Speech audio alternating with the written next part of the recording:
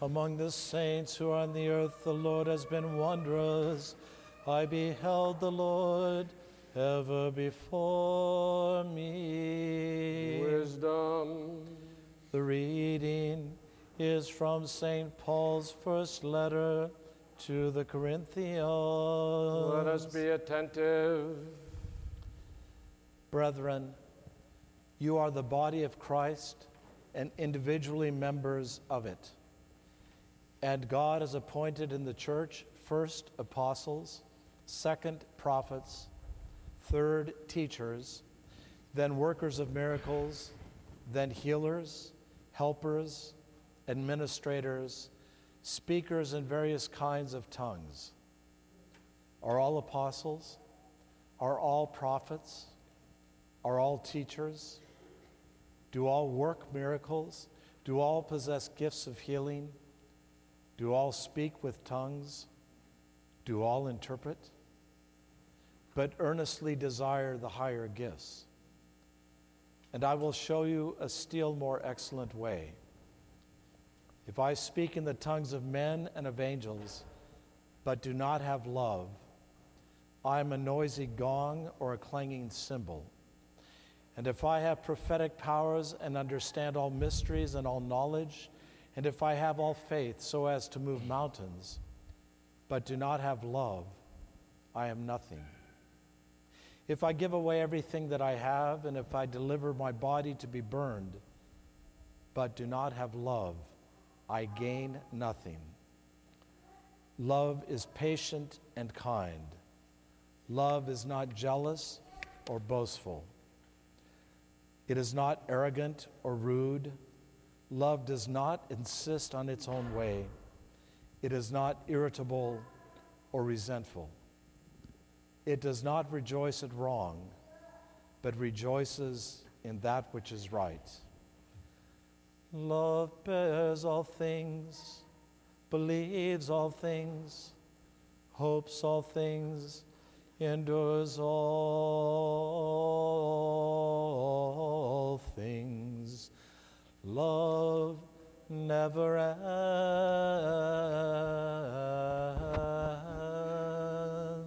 Peace be unto you who read. Alleluia,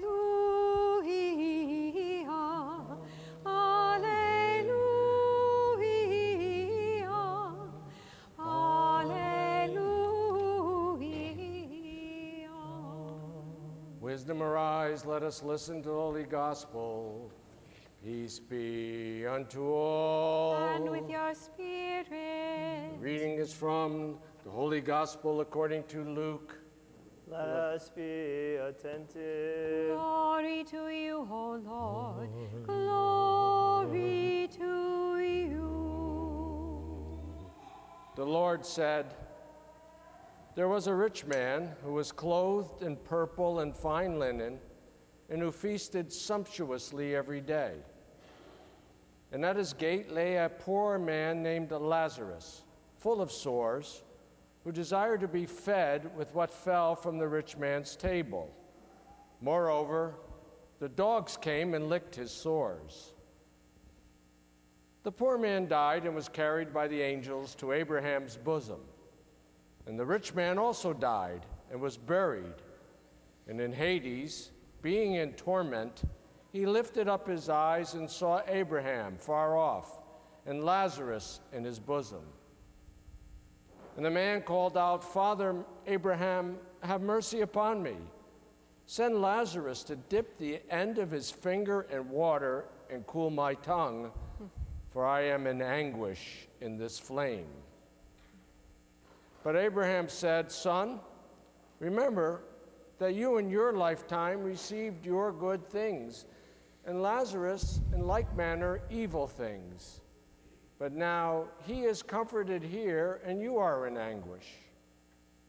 Besides all this, between us and you, a great chasm has been fixed, in order that those who would pass from here to you may not be able, and none may cross from there to us.'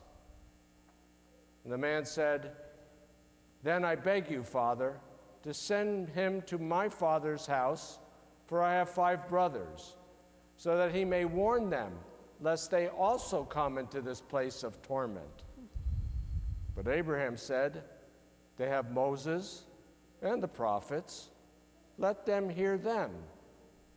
The man said, no, Father Abraham, but if someone goes to them from the dead, they will repent. He said to them, they do not hear Moses and the prophets, neither will they be convinced that someone should rise from the dead.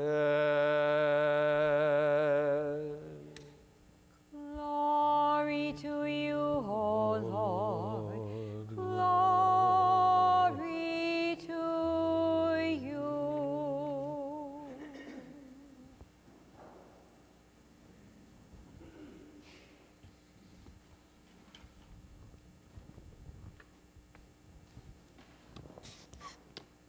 Good morning.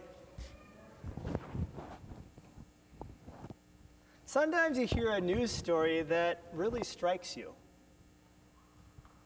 Do you remember about a year and a half ago when that billionaire paid for all the graduate student loans at Morehouse College?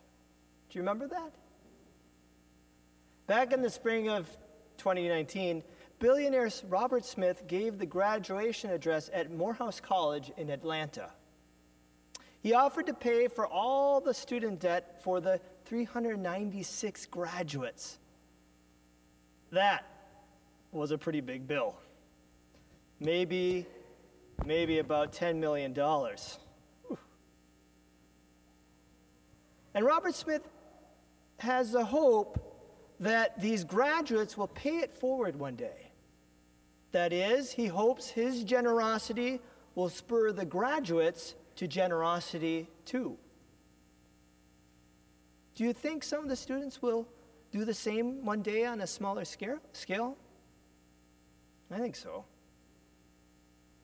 This news story struck me because Robert Smith's generosity was so over the top, so magnanimous, and such a wonderful surprise for his students. In today's gospel lesson of the rich man and Lazarus, St. John Chrysostom called it a parable, by the way.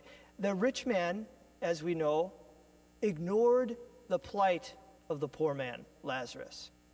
The rich man was certainly in a position to help, but instead he continued to ignore poor Lazarus, who lay at his gate, who, as it says, desired to be fed with what fell from the rich man's table. That's all. He just wanted the crumbs that fell from the rich man's table. But the rich man didn't even do that. The rich man died. He simply died and was buried, as it says in the gospel, with no comment in the gospel about mourners or a funeral or anyone missing him. He just simply died and was then in torment. Unlike Robert Smith, the rich man in today's gospel lesson had no charitable acts to remember him by. The rich man's lack of generosity was something to be forgotten and not something to emulate. He received everything he needed and more from God, but didn't use his gifts the right way. Freely the rich man received, but did he freely give? The rich man did not respond to God's generosity, although he had everything he needed and more. We too have received everything from God: our minds, our bodies, our material possessions, our families, our homes, our abilities. We received everything from God. Freely we have received, but do we freely give? God's great generosity should lead us to generosity for others. But what if we don't give? What if we are not generous?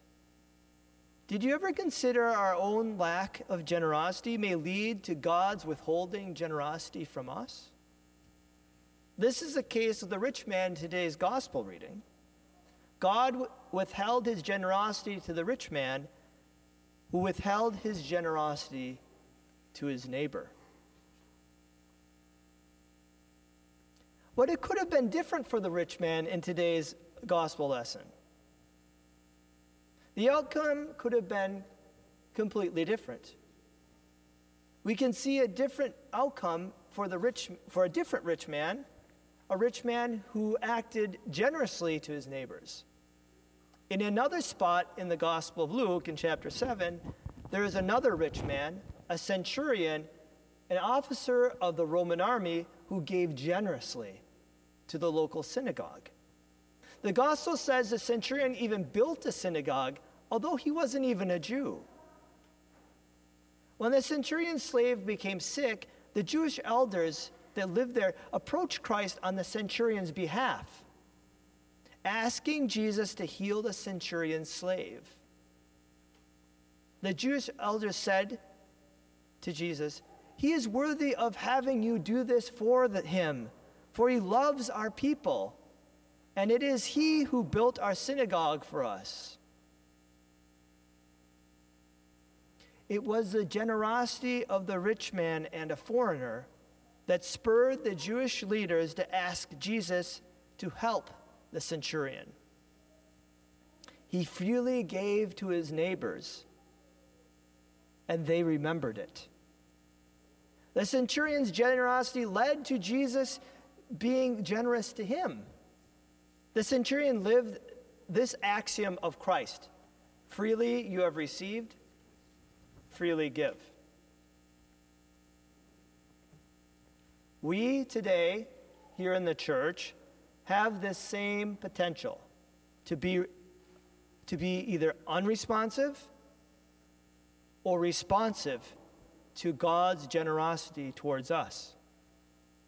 We all face two possible futures, two possible responses, two possible ways of life. The way of the centurion, of course, is the way to go, to be generous with what God has so graciously given to us. We can do this by helping the poor, by giving to worthy charities that do great work for those in need. God saw the centurion's generosity and heard his petition, although the centurion was not even a part of God's people. We have the same potential the centurion had. We too can help. We too can be generous. Christ accepted the generosity of the centurion, and in return was generous to him and healed his slave. Remember, Christ told his disciples, "Freely you have received, freely give." The billionaire Robert Smith paid the student loans for all those graduates at Moorhead College. His generosity will not be forgotten. His hope, though, is that his generosity will spur others to generosity. Freely you have received, freely give. Let's take a deep look down inside and see if we are in the position to help those who are less fortunate and respond to God's generosity to us. The centurion did this and gave freely. Today, I leave you with the words of St. John Chrysostom when he preached on this parable of the rich man and Lazarus over 1,600 years ago. He said, "I beg you, remember this without fail, that not to share our own wealth with the poor is theft from the poor and deprivation of their means of life. We do not possess our own wealth, but theirs."